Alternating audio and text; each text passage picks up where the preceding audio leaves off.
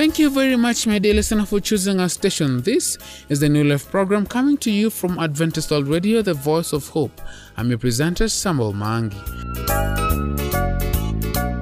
Today we'll be having a Bible story from the Bible in Living Sound. The story is about Daniel's vision of strange animals. Thereafter, we'll be having Pastor Obed Soire talk about love during the Bible segment. To start off, here's the song Jioni ya Pasaka by Crossroads Singers.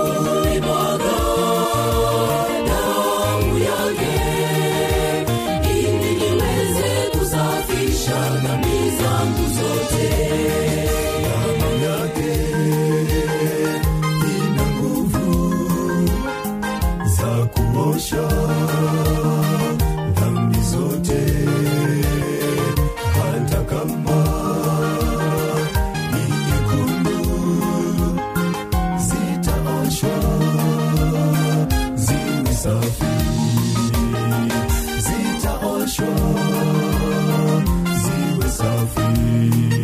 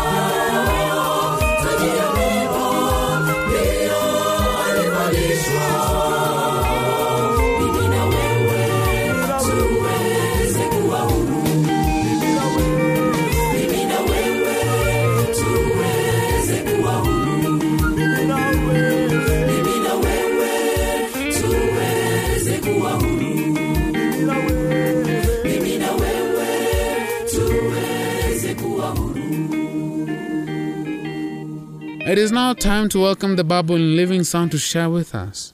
Karibu.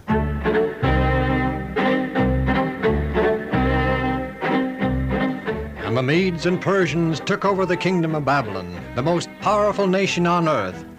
By the authority of the gods of the Medo-Persian Empire, I anoint and crown thee, O Darius, King of Babylon. Long live King Darius!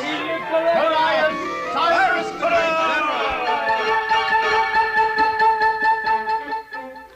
Nebuchadnezzar was a great king, a marvelous organizer. But the kings after him, they were the exact opposites. No wonder Babylon fell only a few years after Nebuchadnezzar's death. And this, my captain, shall be an object lesson to me. I am going to reorganize Babylon after the manner in which Nebuchadnezzar did. You shall help me. Yes, Your Majesty. Have any of the prisoners been put to death yet? No, Your Majesty, except, of course, Belshazzar himself and a few of his closest officers who died the night we took Babylon. Ah, perfect. See that none of them is executed for any reason at all until I have talked to each and every one of them. His Majesty talk to prisoners? Why not? In this manner I shall discover who are with us and who are against us. They'll all say they are on our side, Your Majesty. I realize that, Captain. But I shall decide by the manner in which they say it, and by answers to other questions. Why, I may even discover some who were officers under Nebuchadnezzar himself. Those are the ones I'll question very carefully. I might as well start immediately. Bring the prisoners before me, Captain, one by one. You were an officer in Belshazzar's court? A prince and a governor. Is that the manner in which you speak to your king? You are not my king. My king is dead. Captain, execute this one. Bring in another. Well, of course I'm on your side, Your Majesty. Why? Well, you conquered Babylon. I have to join you or I'll lose my head. Captain, this one too. Send in another. This one seems to have good ideas, Captain. Perhaps I can use him. Keep him under guard in the outer chamber. Send in another. There's only one left, Your Majesty, a rather old man. I doubt, Your Majesty, if an old man, huh? Then he is more likely to have known Nebuchadnezzar. Bring him in.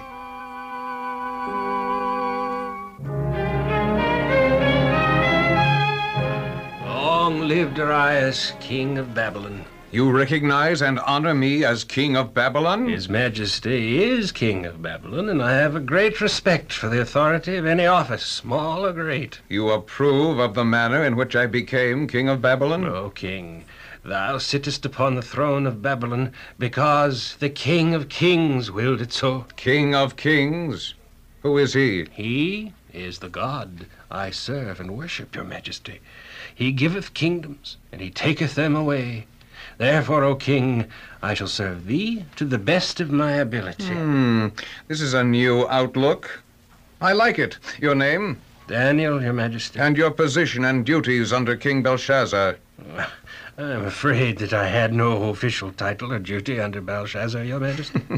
I imagine you were too good for his liking.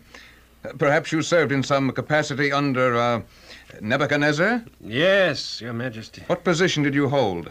Scribe, perhaps? Prime Minister, Your Majesty. Prime Minister? You were Nebuchadnezzar's Prime Minister? He was kind enough, Your Majesty, to trust me with that position. Kind enough? You were Prime Minister to the greatest power on earth, and yet you don't even brag about it? O King, be it known unto thee that what I have been and what I am is not because of any worth of my own, but because I serve a just and merciful God. And too, Your Majesty, Nebuchadnezzar was a great king and my friend. And you were his friend. I have no doubt of that whatsoever. I am beginning to understand why he made you his Prime Minister. These things are what made him a great king. Daniel, I would like to talk further with thee in private. I wish to know more about thy God and Nebuchadnezzar. In the morning, in my private chambers.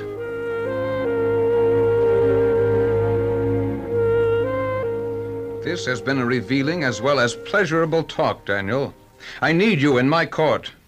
Your wisdom and statesmanship, your tact and courtesy, and your fidelity to right principles will be a good guide and example to the other members and officers of my court.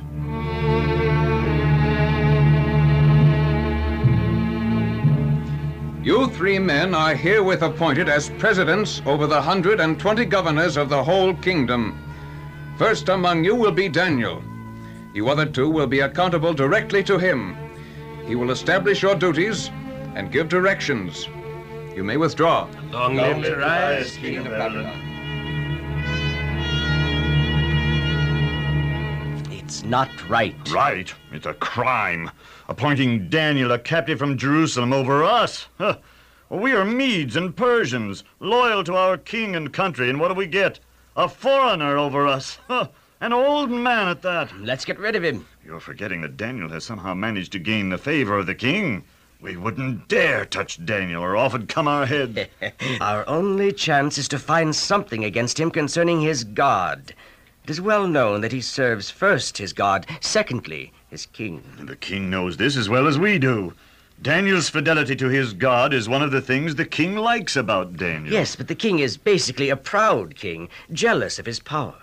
Daniel is true, above all else, to his God. Certainly we can make these 2 facts work to our, I think I have an idea. We will go to the king, all 122 of us, and flatter the king into thinking.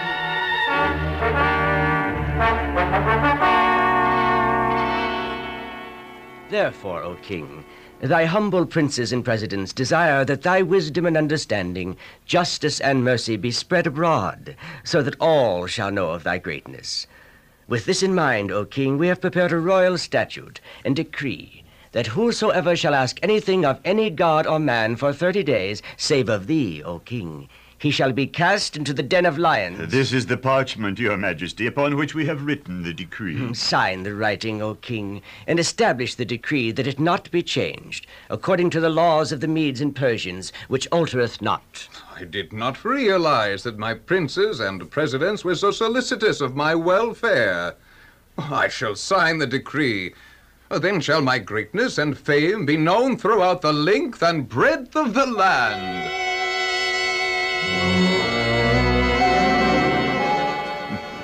Daniel is kneeling, facing Jerusalem, and praying to his God. Of course, him to worship his God, regardless of anything, even a king's decree of death.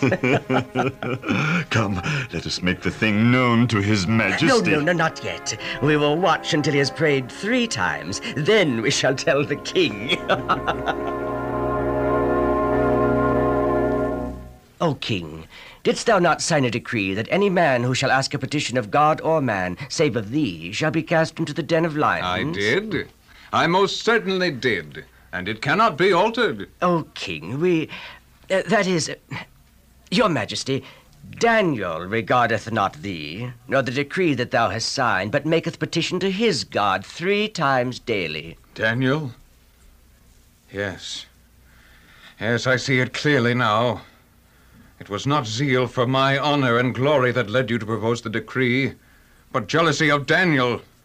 And I was too proud to see through your flattering words. Know, O king, that the law of the Medes and Persians is that no decree or statute which the king establisheth may be changed. Yes, I know. According to the law of the Medes and Persians, I have no choice but to order the arrest of Daniel. See to it, Captain. At eventide, take him to the lion's den. I shall be waiting there.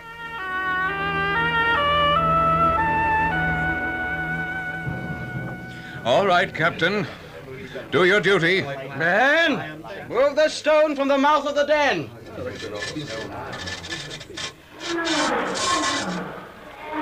Take the ropes and lower him into the den. Daniel, thy God whom thou servest so faithfully, he will deliver thee. Oh, Daniel. Roll the stone again over the mouth of the den. I will seal the stone myself with my signet and the signet of the Lord's.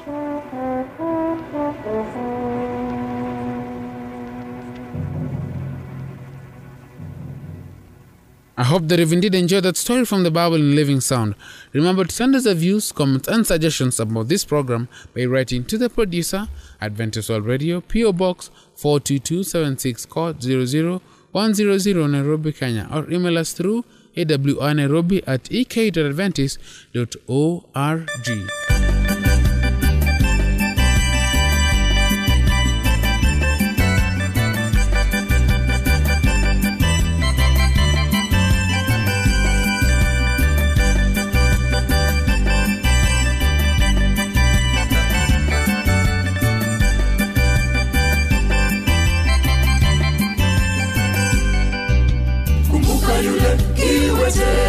Kule mlangoni hekaluni, kwa miaka mingi akiomba hadi ile siku ya maajabu. Hawaomba mitume wa Yesu, wakasema fedha hatuna, wala dhahabu nayo hatuna, lakini tulicho nacho tutakupa.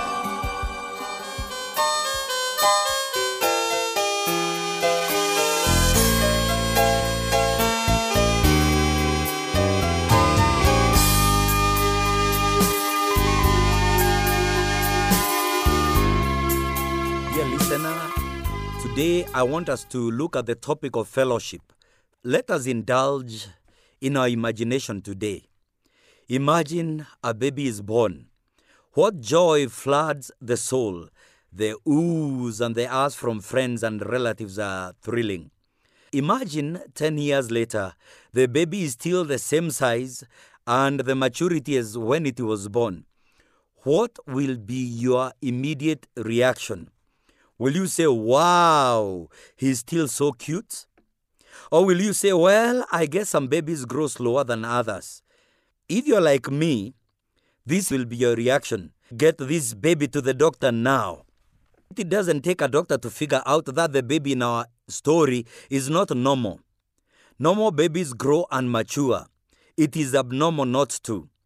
When God placed His Holy Spirit in you at the moment you trusted Christ for forgiveness, you are born again spiritually. Instantly, you became a child of God's eternal family, a new creation in Christ, created to grow to maturity and destined to glorify Christ throughout your life. This is how Peter puts it in 2 Peter 3 verse 18. But grow in the grace and knowledge of our Lord and Savior Jesus Christ. To Him be glory both now and forever. Amen. The next 4 lessons will teach you principles that will help you establish a lifestyle that will promote spiritual growth in your Christian life.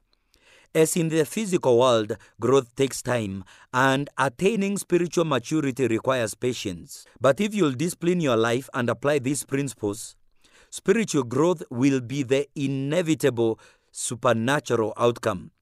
The first principle to ensure spiritual growth is to establish strong relationships with other growing Christians.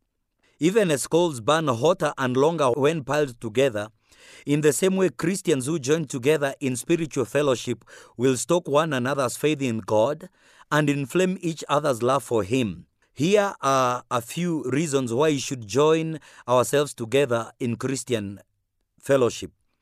The first one is encouragement. Let us look closely at Hebrews 11 verse 25.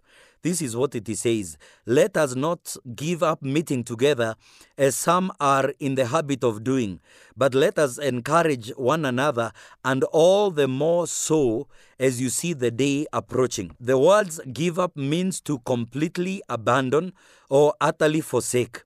So Christians are forgiven to forsake meeting together. Giving up for a Christian is not an option. Shortly after the end of World War II, Sir Winston Churchill, who had just led England as Prime Minister through its finest hour during the war, was invited to speak to a gathering, eager to hear his words of wisdom. The audience was prepared to be treated to a feast of words. They sat in rapt attention as the great orator strolled to the podium and, like a drumbeat, repeatedly exhorted the crowd. Never give up, never give up. And after several meetings and the final cadence, he turned and took his seat before a stunned crowd. The word encouraged is translated from the Greek word that means to call alongside and presents a beautiful picture of a person encouraging another while walking side by side together. We often find it easier to criticize or shame or judge another person who does not measure up to our standards. But God asks us to encourage, to stand along those who are wavering. The second benefit of meeting together is inspiration. When we read 1 Corinthians 15 verse 33, it says, "Do not mislead. Bad company corrupts good character." The word misled means to be led astray from the truth. We find this admonition throughout the Bible, perhaps because we have a habit of thinking we know the way, even after God has told us the correct way. The word corrupt means to defile or destroy. Have you ever met people who, thinking they could help other people deep in sin, have instead been drawn into sins themselves? Life is full of examples of Christians who chose to remain with bad company only to find their faith corrupted. Do not be misled. We will become like the company we keep. If our goal is to grow spiritually and become a mature Christian, then we must spend time with Christians who are growing spiritually to maturity. The third aspect, the benefit of meeting together, is restoration. Brothers, if someone is caught in sin, you who are spiritual should restore him gently. That is Galatians 6 verse 1. The word caught means to be entrapped by surprise. Have you ever found yourself in trouble and needing help, but unable to find someone to call? Nothing is more frustrating and dangerous. Like getting caught in a strong ocean current, Christians can find themselves being swept away by sin's temptation. Fortunate is a Christian who has a spiritual friend who will not hesitate to jump in and rescue him from danger. When you become a Christian, Satan becomes your enemy. He continually schemes to entrap you to sin. Too often we can be harsh and judgmental with other Christians caught in sin, but here we are exhorted to be gentle. The word gentle is a translation of the same Greek from which meek is translated.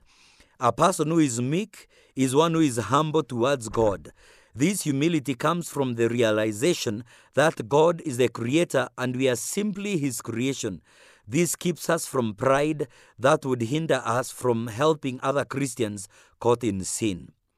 I want us to apply this truth in our lives today by mentioning the following 4 things. Number 1, if we are to have rich fellowship, we need to meet regularly with other Christians who desire to grow in their faith. Number 2, join a church that honors God and teaches his word, and please attend faithfully. Number 3, become involved in your church's ministry. Lastly, support your church ministry financially through regular giving. Dear listener, don't neglect fellowshipping with the other brethren. Go and unite with them for fellowship so that they'll encourage you as you move on with this journey. Amen and amen.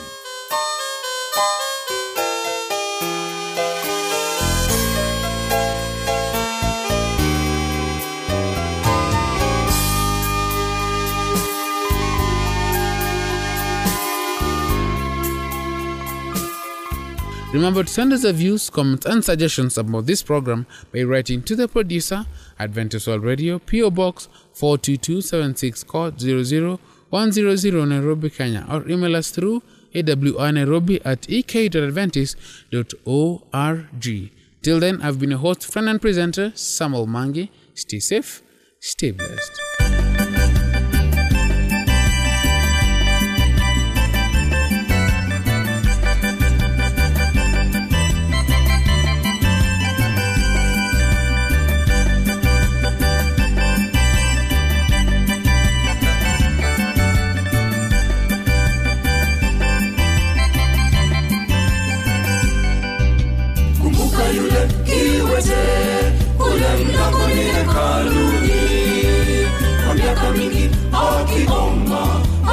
Siku ya maajabu hawaomba mitume wa Yesu wakasema fedha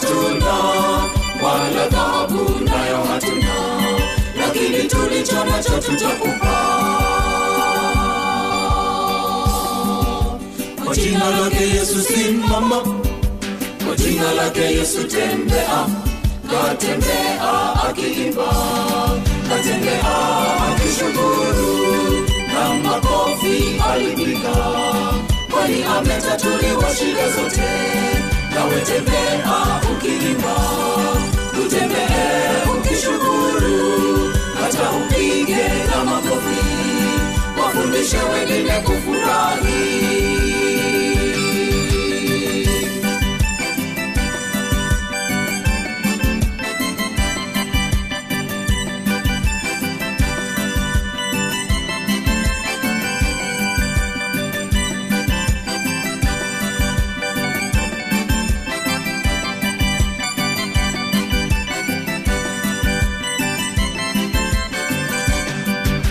Wasumbuliwa na nini? Zilete shida zako kwa Yesu.